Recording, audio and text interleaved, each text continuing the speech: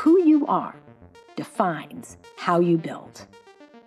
This is the Entrepreneurial Thought Leaders Series, brought to you by Stanford eCorner.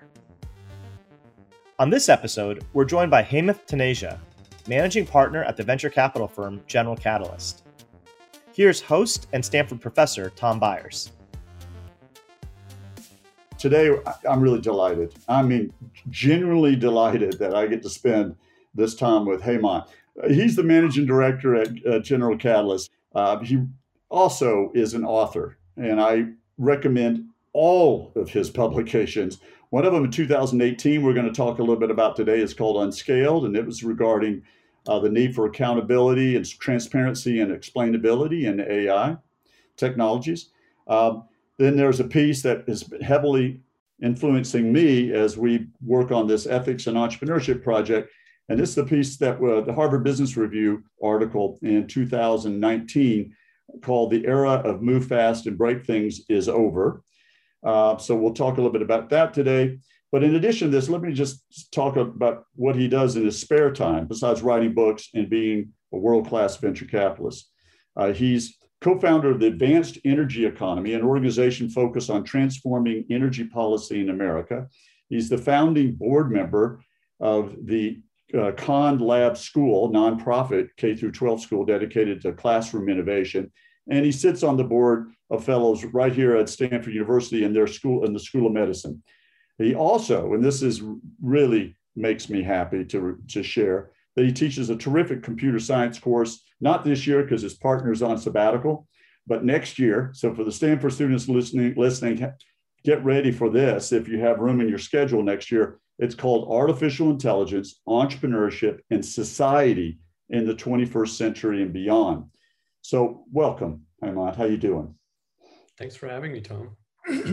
Well, and I noticed that already on the Q&A, some folks noticed something that I didn't mention. 5 degrees from MIT. Okay, smarty pants, what were they in? I'm testing you. Do you remember what you got 5 degrees in? Yeah, well, it was computer science and electrical engineering, mathematics, biology, operations research, which was a master's, and a master's in computer science. Okay. I think in a history of 20 years of doing ETL, which is, 24 speakers a year or so, that means 500 speakers. You might have more degrees than anybody we've ever had. Tom, it's not a marker of intellect, it's a marker of ADHD, which is why I'm a venture capitalist. Why did you get all the degrees? You just enjoyed school so much? Honestly, my favorite thing to do in undergrad, and I know this sounds a little geeky, was looking at the course catalog and just seeing all the things that were available. And, MIT, like Stanford, is a very interdisciplinary place. And I just, for the first few years, took all the classes that I thought were interesting and then started deciding what am I going to graduate in towards the end of my journey there. And then there were a few departments that I could have finished. So I, sort of loaded up and tried to finish whatever I could. So it was not planned. It was more curiosity driven. Well, then it's sort of perplexed. You got out in 1999 and around the time of the infamous .com period in technology. Why did you want to become a venture capitalist? Or why did you become a venture capitalist? Yeah, it's sort of interesting. I was actually in a doctoral program, and my goal was to be a professor.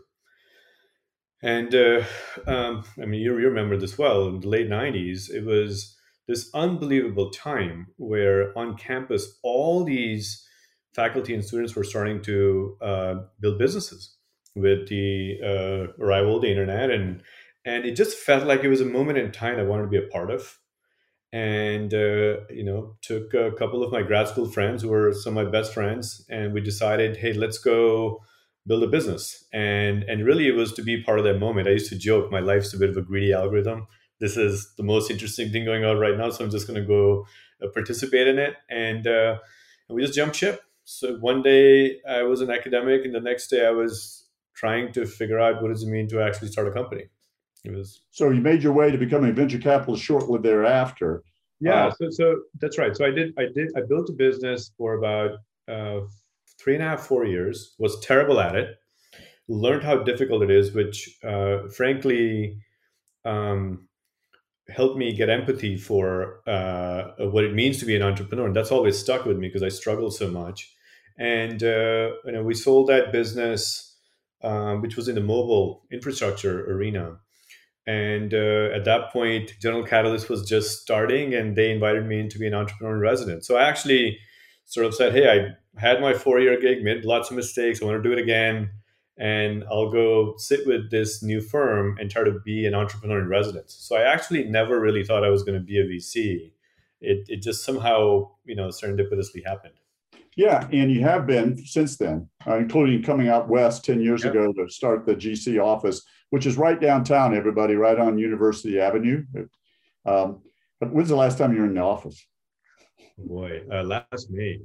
Yeah. And then our CHRO found out I'm not supposed to do that, so I have not gone there since. Yeah, well, it's a cool old home. And so folks, when you come to visit again someday or live here, you should check it out down on University Avenue, right downtown. But how has the industry changed over 20 years, from the time you joined to now?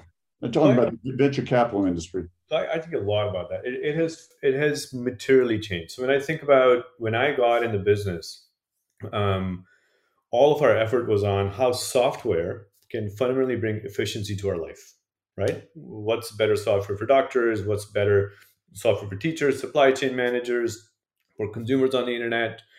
And you fast forward today, we're actually redesigning all the core pillars of society, right? We're actually building new healthcare services. We're building new insurance companies. We're building new schools, all digitally powered. So what does that mean? That means we've gone from efficiency to efficacy in terms of the value proposition of the companies that we're building. And the second thing is we've gone from being a technology vendor to actually redesigning these core services in society. So if technology was 1% of the budget that we were serving for these markets 20 years ago, we're going after the entire 100% of the budget. What does that mean? Well, $1 billion win used to be amazing in the early 2000s, and now you're actually seeing $100 billion companies being built. So everything has changed in terms of the size and scope of the ideas, and therefore the responsibility that we have in how we manifest those ideas. Well, I'm looking forward to diving deeper into that. Is there one story of one of your portfolio companies or companies you've had a hand in investing in or being on their board and nurturing them that illustrate that?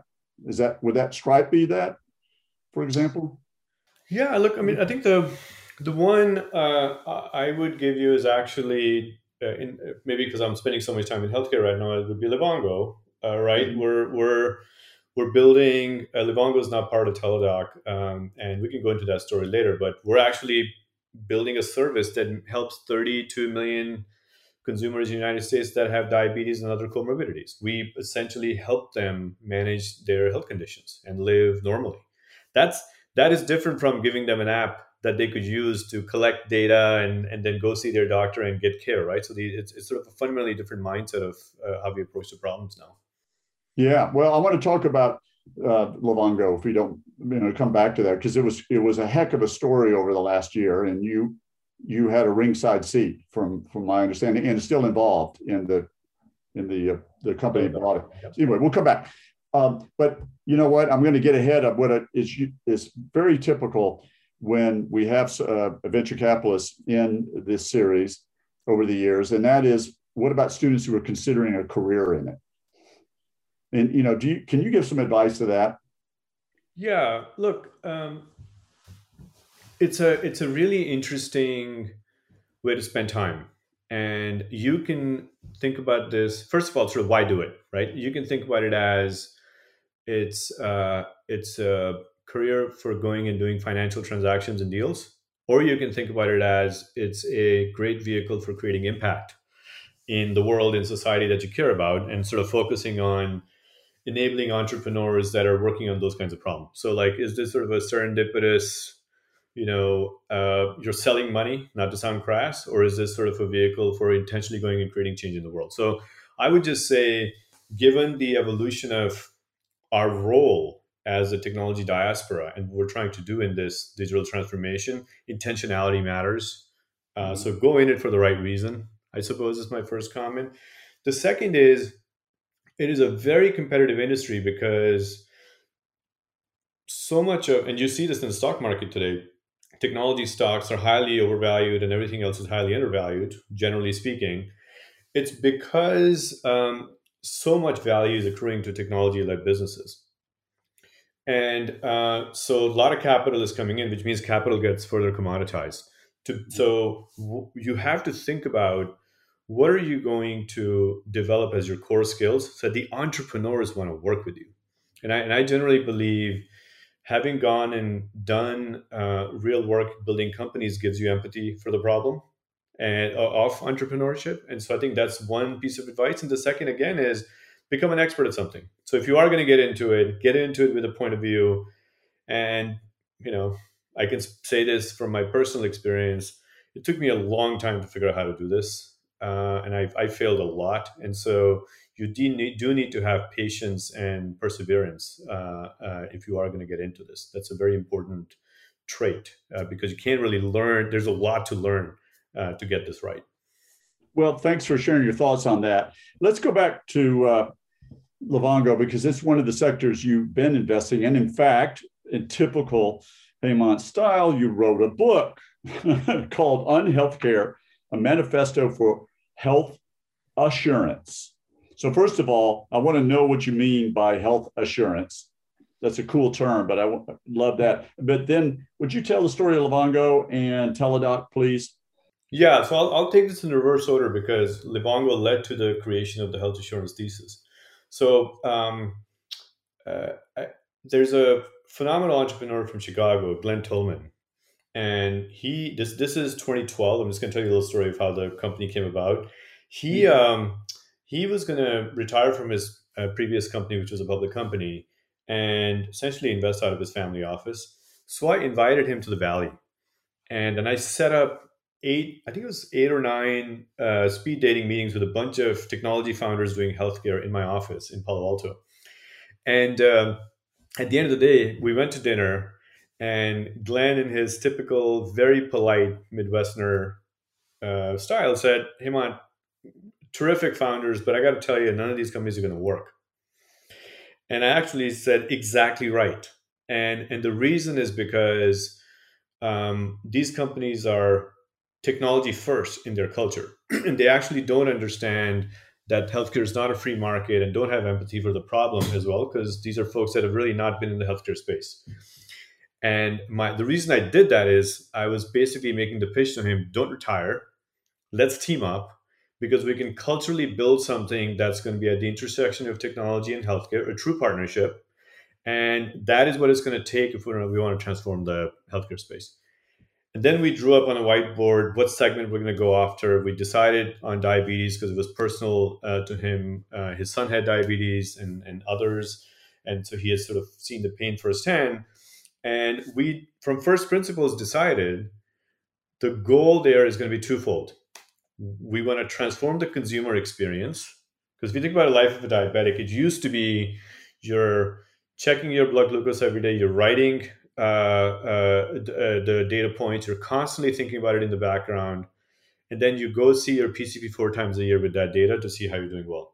By the way, the reality is if you were okay that day to go see your PCP, you were probably doing that well that day. In the middle of those 2 visits, you might have gone to the ER because of some seizure, because it's a real-time, it needs to be real-time managed as opposed to being checked on 4 times a year. So we decided, how about we give consumers an experience where they can disengage from the disease, not think about it all the time. And if something was trending wrong, we will be monitoring in the cloud and we'll call them so they can have their peace of mind. So that was first, which is transforming the consumer experience. The second was we did an actuarial analysis, and in diabetes, consumers with diabetes and other conditions cost the healthcare system about $350 billion. And we said we're going to take $100 billion out of this market by keeping people healthier, by assuring their health. So our healthcare thesis essentially was about how we transform the consumer experience to make it more preemptive, but with a real commitment to shrinking the size of this market, which is very anti-capitalistic, right? When you mentioned Stripe earlier, Stripe's mission is to increase the GDP of the internet. The mission in our healthcare work is to actually reduce the GDP of healthcare, because this is a drain on society and want to reduce the cost so folks have resources for other things. So that's how we started building a company. And honestly, taking that point of view and putting the consumer in the middle, we built something that grew as fast as any of the other businesses. We started in 2013. We ended up going public in 2019. And then last year, we decided to combine Livongo with Teladoc in an $18.5 billion merger. The reason being, we wanted to take the two winning platforms, put them together, and build a modern virtual health system that could truly transform as a platform, as opposed to these two companies competing and killing each other. So that's the brief story of Livongo. Well, it's going to be fun to track Teladoc because that is the public company, correct? Absolutely. And it certainly seems it has unlimited potential and will be one of those companies you were talking about earlier. Absolutely. Absolutely. They have a long runway ahead of them. Yeah, wow.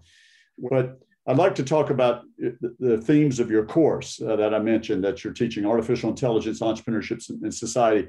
I remember when you were thinking about doing that, and I came by and we talked about, well, where would be a good place for it? And it turns out I think CS is a great department. And who's your partner teaching that? Surya Ganguly. Yeah. And I've just heard amazing things. When will you do it again? In the fall? Probably in the fall, yeah. All right, awesome. Yeah. Awesome. Then, but that seems to be an investment thesis, though, of your firm. So, and you wrote the book Unscaled. You touched on earlier, but anything you want to share about AI technologies? Yeah. So, I think the observation that we started to make in the early part of last decade was, boy, we're going from those companies that are building software to make stakeholders more efficient to building new health systems and new education systems and new neobanks and whatnot, right? And why was that happening? And the reason that was happening was because by having platforms like Facebook, Amazon Web Services, iPhone, we had essentially started to have a way to organize content, community, commerce, now care online. And the act of doing that essentially became these closed loop product development exercises, because you could rent all aspects of scale that you needed. You could rent computing, you can rent manufacturing, distribution, consumer access. And so it all became about mass personalization. So if in the 20th century we had scaled all of our systems, corporations, banks, power plants, hospitals, we were now starting to go from that mass production and mass scaling to mass personalization. So, managing your diabetes or teaching you in a personalized way on Khan Academy or giving you your own kind of a financial management service online. So that's the trend that started to happen. Why was that possible? It was because we could have an implicit understanding of the consumer and their needs and have these product development loops. Well, guess what? That is, you went from if you remember, big data to machine learning to AI over the last 15 years. You started building this deep intelligence around people. And the thing we started observing is, well, those product development tactics were okay when you were building games and you were trying to influence people's engagement in games. But when you start doing that around healthcare, somebody's health, you can't, to your point earlier, move fast and break things. If you're teaching somebody, you can't just experiment with different features to see will they learn better or not. It's actually, it's somebody's educational journey. You can't play with that. And so how do you do that responsibly? That is what we started thinking about in the context of AI. I think AI is not a thing by itself to go invest in a lot of companies. And just like mobile isn't a thing, but using how you use AI and how are you accountable, transparent, and explainable in your approaches became a core focus for us, because that's what it was going to take to build responsible companies.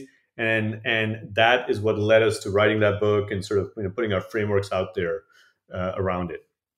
You certainly inspired me. As you well know, I've told you this a few times now, in our work at the center, the STVP Center that puts on this series, to rethink what we mean when we say entrepreneurship and innovation. And we've, this center puts on this series. It also is the home of Steve Blank and all his lean startup courses and movement. And to a person across our 24 faculty, full-time and part-time faculty, agree with you.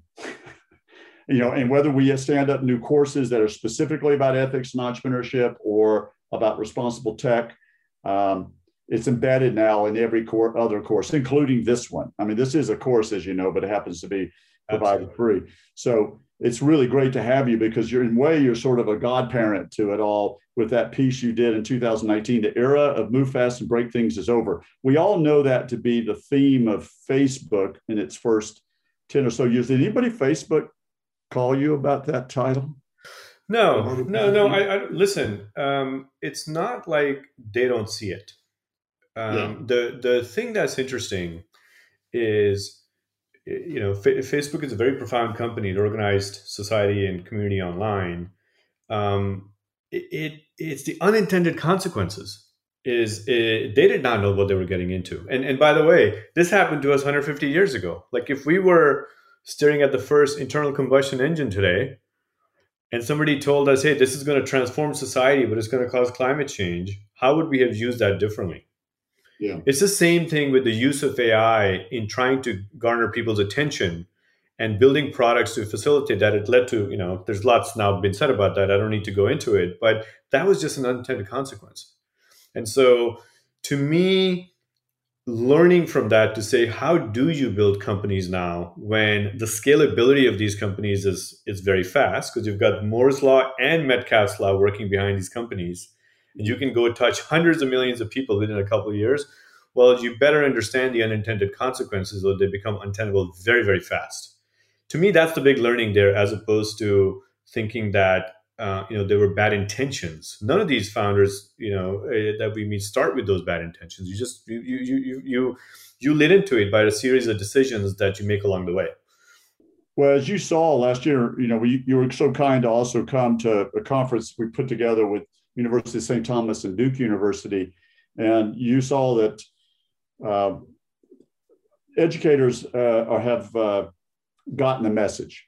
And it's being emphasized, I'm not just blowing Stanford's horn, but it really across MIT and all our peers, all the full spectrum of colleges are now emphasizing there's a entrepreneurship and innovation are very powerful tools. I know you agree on that. You've dedicated your life to that. Yeah. To combine with these technology paradigm shifts, but the only kind we're doing is principled, ethics-based, values-based, responsible, technology, innovation, all that. And they've become a little bit of buzzwords, but that's okay. At least it's in the conversation. So in the piece for Harvard Business Review, you said there are 8 questions that folks should ask. And I think you were speaking even to your VC community, with that very directly, saying these are the kind of questions, more or less saying, look, this is what we're asking. Can you pick a couple of those 8? Because I do encourage everybody to go read that HBR piece. It's free on their site. So, but yeah. What are those 2? Well, how about this one? You wrote it probably 3 years ago. Which 2 seem even more important today? I can say you can bucket those questions into 2 things: mindset and mechanisms, right? And the mindset of the stakeholders that are working on the company, and that includes, the founders, the product development team, the investors, everybody. Are they thinking enough about the systemic change they're about to go create, right? Do they really understand all the stakeholders that are involved, that they touch, right? And not sort of immediately, but second order and third order effects as well of their business. So that just brings intentionality to the whole body work. And one example of a mechanism is: are you looking for the unintended consequences that might be emerging from your innovation. So this goes back to what I have called algorithmic canaries. Are you measuring the second and third order effects of your products on society? Because every time the challenge is around how do you make the right short-term decisions for your business that are fundamentally aligned with the long-term interests of society. So I think having that bigger picture and having that kind of a product development mindset probably are two important ones that you have to think about. Yeah, well, there was also one of those 8 that, in 2018, you had probably no idea just how important it was going to become now. Because it was important then, it just got a lot more attention, and that is DEI. Absolutely. Those statistics in 2018 were pretty horrible. And so I encourage everybody to go have a look at that. But you're really ahead of the game on that too, calling out the industry. It's a great point, because one of the unintended consequences always is around equity. And are you really building for society as a whole, or are you empowering some stakeholders and leaving others behind? Listen, that happened with the internet, right? If you think about how our rural education and healthcare have suffered, digitization benefited the urban areas more than rural. This is something that we have to worry about with biology. I'm sort of using this notion of the biological divide. Well, if CRISPR can help us, become NBA players or MBA candidates for our kids, is it going to be an affordability issue, and does it cause equity issue? So just constantly thinking about, are we taking care of all the stakeholders with these innovations is a responsibility we can no longer ignore as a technology diaspora. Well, let's get to Q&A. How about that? Let's trust the upvoting system. We got one here at the top. How about taking that one? In healthcare ventures like Livongo and other sectors that have significant gatekeeping, licensing requirements, regulations, stuff like that, how do you approach introducing novel business models, such as a customer first model, that may not easily be accepted in that existing system? It is such a great question. And the business models that are in these industries have a lot to do with where they end up. So advertising is a misaligned business model, right? Who pays and who benefits are two different stakeholders. Healthcare is even worse. Who pays, who benefits, who decides are different stakeholders often. So one of the things we have always thought about a lot is, where are those leverage points in the system where there's alignment of those stakeholders? So when we started Livongo, for example, we went to the self-insured employers because they were taking their own risk, and we could go to them and say, here's the clinical ROI, here's the improvement in lifestyle of your employees, and here's the financial savings. So if you make that decision, you benefit across the board in using the service. And so I think the key is to find these leverage points where there is alignment, for even if it's a small sliver of the overall market, demonstrate success. And if you have shown economic as well as, in this case, clinical benefits, others will follow. And it's exactly what happened there. And that has become a little bit of a playbook in this industry, because I meet lots of companies now that are Livongo for X, where X is a persona, if Livongo is serving for diabetics. And I think just that leverage point identification is really, really important. Thank you. Let's do, we'll take a look here. We got one upvoted here. Let's go. When and why should a startup receive VC funding? Let's get to basics. What do you think is the most misunderstood? What do you think is most misunderstood regarding how the public and early stage entrepreneurs perceive the role and relationship VCs have in their investments? I like that. I'd love to hear your philosophies about that. Yeah. Look, I can tell you, when I raised capital for my own company, I was 23 years old, and it was very intimidating, because here's these folks that show up and they've got millions of dollars, and that number was just daunting to even think about. And you start to immediately think about this subservient relationship to them, and that's clearly not the model that leads to success. I think the thing I have learned over the years is the relationship, and I'm speaking about early stage, of an early stage investor with their founders truly has to be a partnership where they're not investing with a mindset of judging, they're investing with the mindset of building. When a company is really raw, it's actually not about governance, right? I mean, what you can have board meetings, but what governance is there to do? Because there's problems everywhere. Everything has to be figured out in the early days. So the mindset has to be, what are the key decisions that need to be made? How do we help you make them? How do we help eliminate failure modes? So it really needs to be a builder's mindset early on. And if I'm starting a company, if I'm somebody in the audience doing that, I would really be screening for that. I would really be looking for exactly how you would work with the capital investor.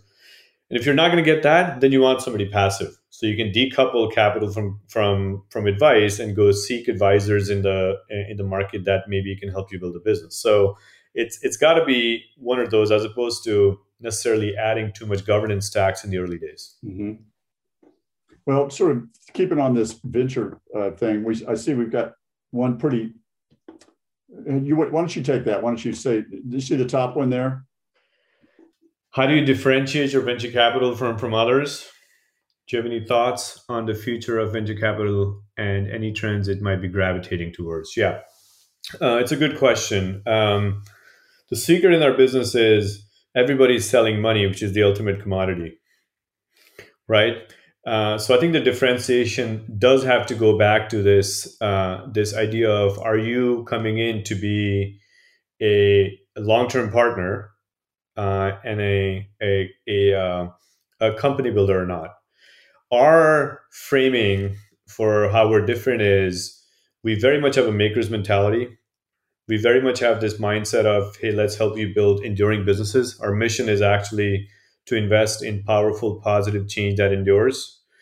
And the general view is, let's not look for exit strategies, let's look for endurance strategies. We want to partner with folks that want their companies to be their life's work, and we want to be on that journey. That means we want to be a capital provider all the way from beginning to help businesses endure through the public markets. We want to provide governance through the different phases. Again, from being just sort of co-creators and builders in the beginning to what does it take to run a public company with good governance, and sort of toggle that with the right phasing. And it's all about that life cycle relationship. So that's how we think about this. I would say there are a few great firms that have that kind of a mindset towards building enduring companies in the Valley. We're not alone. It comes from also being intentional about capital we have aggregated, which is from long-term investors. They want us to do that. So every stakeholder is aligned in from the standpoint of building enduring companies. Thanks for that. We have more. Here's one. You need to believe that technology will become more regulated. You seem to believe. I want to try my glasses. Believe that technology is going to become more regulated. Do you think this will lead to lower VC returns in general? What are the other areas that have high potential, think internet 90s, early 2000s that we've been talking about, but are not as regulated? Yeah, the role of technology companies is changing. I'm going to keep going back to this, from building free market efficiency software to actually building core services. A lot of them are regulated. Stripe isn't a regulated business, right? It's a very regulated business, but they're obviously building a phenomenal platform for commerce and financial technology and financial products. That's arguably the best private company out there today. Livongo was regulated. It was taking care of people's lives. Robinhood is regulated. So I actually think most innovation in this phase, as we're reorganizing societies, at the intersection of technology, capital, and policy, and sort of great systemic thinkers that have deep regard for the spirit of why the policies were what they were, and help evolve that towards these new consumer experiences, where some of the biggest ideas lie, because those markets are very big. So we're actually not afraid of going into regulated markets. We're building, we're involved in a phenomenal defense contractor, highly regulated space. They're doing amazing things. I mean, industry after industry, I think we have figured out how to build businesses at that intersection. How about a little bit of a right turn, or 90-degree turn? One of the things in the news nowadays are SPACs. Yeah. And they sort of just burst onto the scene. So I'm picking this question because I teach a course starting in 2 or 3 weeks with Trevor Loy on entrepreneurial finance. It's a full course for the quarter. What do I need to know about SPACs? Yeah. First of all, how do you feel about them? Yeah, Tom, you probably don't know this, but I raised a public vehicle as well. And it's actually a different kind of a security, and we call it SAIL, which stands for Stakeholder Aligned Initial Listing. So here's a model around SPACs. The model around SPACs is you go to public market investors as somebody who's raising a SPAC. You essentially convince them you've got a thesis. You're going to go find a private company and bring it to the public markets, and you will take what I call a broker's fee for getting that deal done. And that's obviously dilutive to the company. And for public market investors, it's a great way to get early access to good public companies. That'd be the idea. Okay, good public companies have many choices, and they can go public on their own as well. Anyways, so what happens generally is, because, in my opinion, there's an economic impact on the startups. Generally, companies that aren't as public ready are the ones that are choosing to go the SPAC route and accessing public markets. So if you look at how many SPACs have been raised, it is an incredible amount of money that has gone into those vehicles. And I'm pretty sure there aren't that many very good companies that are going to choose that route. So one thing is, I think there's an adverse selection problem that SPACs have to deal with. So imagine taking something out at the peak of the market today, and you get your 20% promote as the SPAC enabler, but then the market collapses. You still got paid, but the investors actually lost money. There's a very likely chance that could happen to a lot of companies. So the security we created, the SAIL, actually does away with the promote. The idea is to not get paid anything up front and take all your fee structure, almost like a carried interest, in terms of how public markets, in terms of how your stock appreciates in the public market from there. So that's a more aligned structure for everybody. And so we're trying to encourage the market to think about it that way. In that case, if you can actually bring great operating expertise to these companies, perhaps the really good companies will also choose to go public that way. And that's an experimental journey we're on. But I definitely can tell you, it's the volume of SPAC activity is crazy right now. It's mind-boggling. Well, I'm going to give you the opportunity to sort of sort through these and see if there's one you'd like to answer, because we've got a lot of them and we're coming up on the end of our time together. So let's. Yeah. So here's a question: how should a founder who would spend a lot of time on a problem deal with the rational advice from a hands-on VC in the early stages when it's contradicting the founder's gut? I think I chose that question because it gets to the heart of the problem of, hey, we're coming to help you build, but I think the key point is we're not coming here to run your company. And so one of the things that I always talk about when I meet founders in terms of our own approach, the approach is to be adaptive.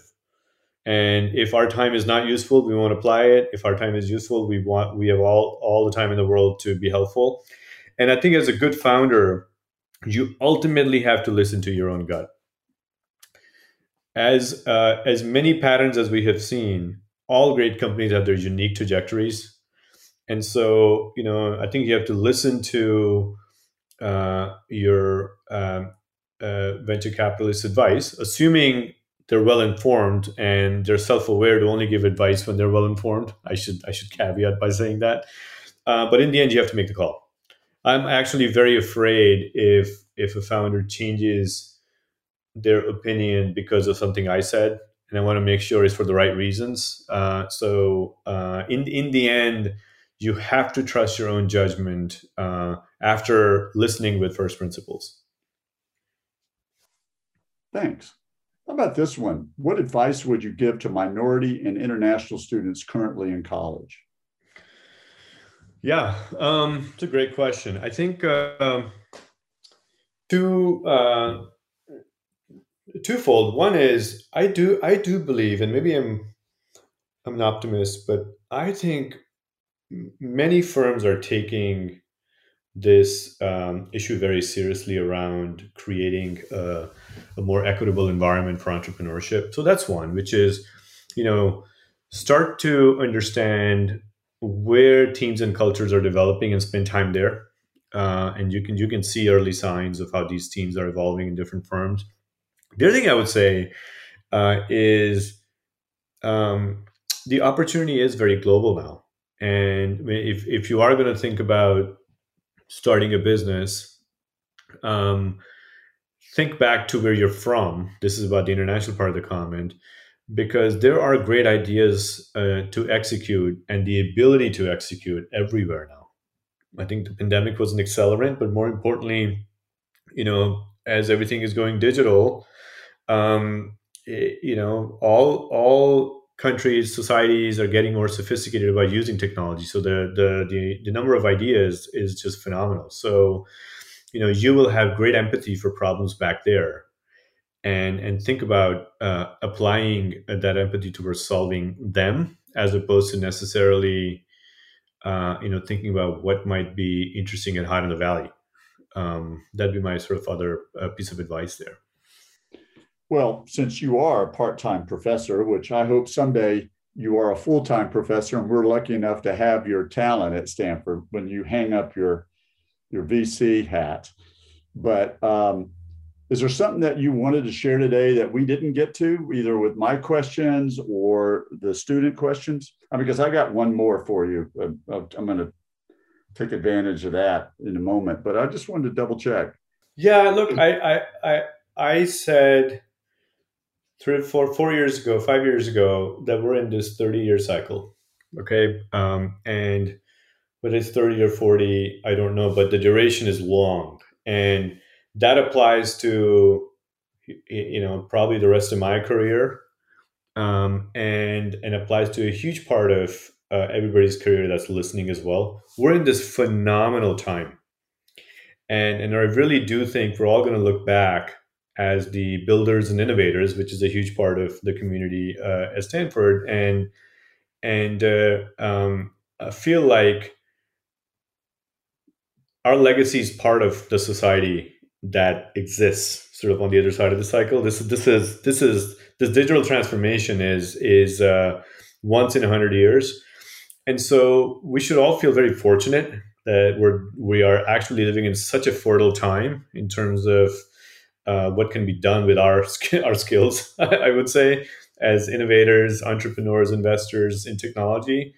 And we should also feel there's a great amount of responsibility. Yeah. And I think that comes, folks that are at Stanford, the fact that there's so much being taught around responsible innovation, just learning from that and bringing that to bear at all levels in these companies. If we're going in prepared with that mindset, then those engineering decisions that manifest themselves at scale will be the right ones, and will build these products that are good for society. It's truly global. I want to combine that. My question for you, you just answered, which is, we got one piece of advice for students. These opportunities are global like never before. I mean, it's the best of times, worst of times, right? We've got these existential crises going on, and all these shocks last year, and everywhere you turned, has provided a reminder to us. In our wall, you would normally be at Stanford over in NVIDIA auditorium. Right outside is where our center is. The STVP puts all this stuff on. You've been by there, and there's a big motto on the wall: the bigger the problem, the bigger the opportunity. And so we have that. Great. Now we have this just this awakening in all these different dimensions by this generation of students. I'm saying this is not just the Stanford students. Yesterday morning, I was teaching students in the UAE. And then last week, I was teaching students in in Saudi Arabia. And it's just remarkable how flat the world really is, to borrow that old term. It really is flat. And it just got flatter, over the last year. But that was coming anyway. As you said, it was an accelerant. But I really like the optimism I hear about folks wanting to go solve these existential crises, but with entrepreneurship and innovation as the wind in their back. As long as it's principled, responsible, all the stuff you taught me. You are my spiritual guru on that project. I don't know if you know that. Any last words you want to share? Look, I'll just say one last statement which perhaps summarizes all this, which is I think we all have to realize this period of innovation, there's a false choice between impact and returns. It used to be you can invest in impact or you can invest for a financial return. I don't think that's going to be the case for this next phase. I think the best businesses and the most impactful innovation is going to be at the intersection of impact and return. And so, might as well go at those big problems, Tom, as you're describing. I think that's where the opportunity lies. That's what the world needs. The Entrepreneurial Thought Leader Series is a Stanford eCorner original production. The stories and lessons on Stanford eCorner are designed to help you find the courage and clarity to see and seize opportunities.